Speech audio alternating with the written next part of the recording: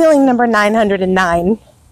So you know that awkward moment when you see someone that you really couldn't really care to talk to, and they don't see you, and you guys don't make eye contact, so you just kind of go on about your business, and then like a few minutes later you guys do make eye contact, and you're like, oh, hey, how's it going? And you feel like you have to speak because you made eye contact with each other. Totally annoying. Why do we do that as humans? Is that just called politeness, or is that fakeness? Which is it? Because, I mean, if I didn't really want to speak to you, why am I faking the funk whenever I do? People are weird, yo. I'm one of them.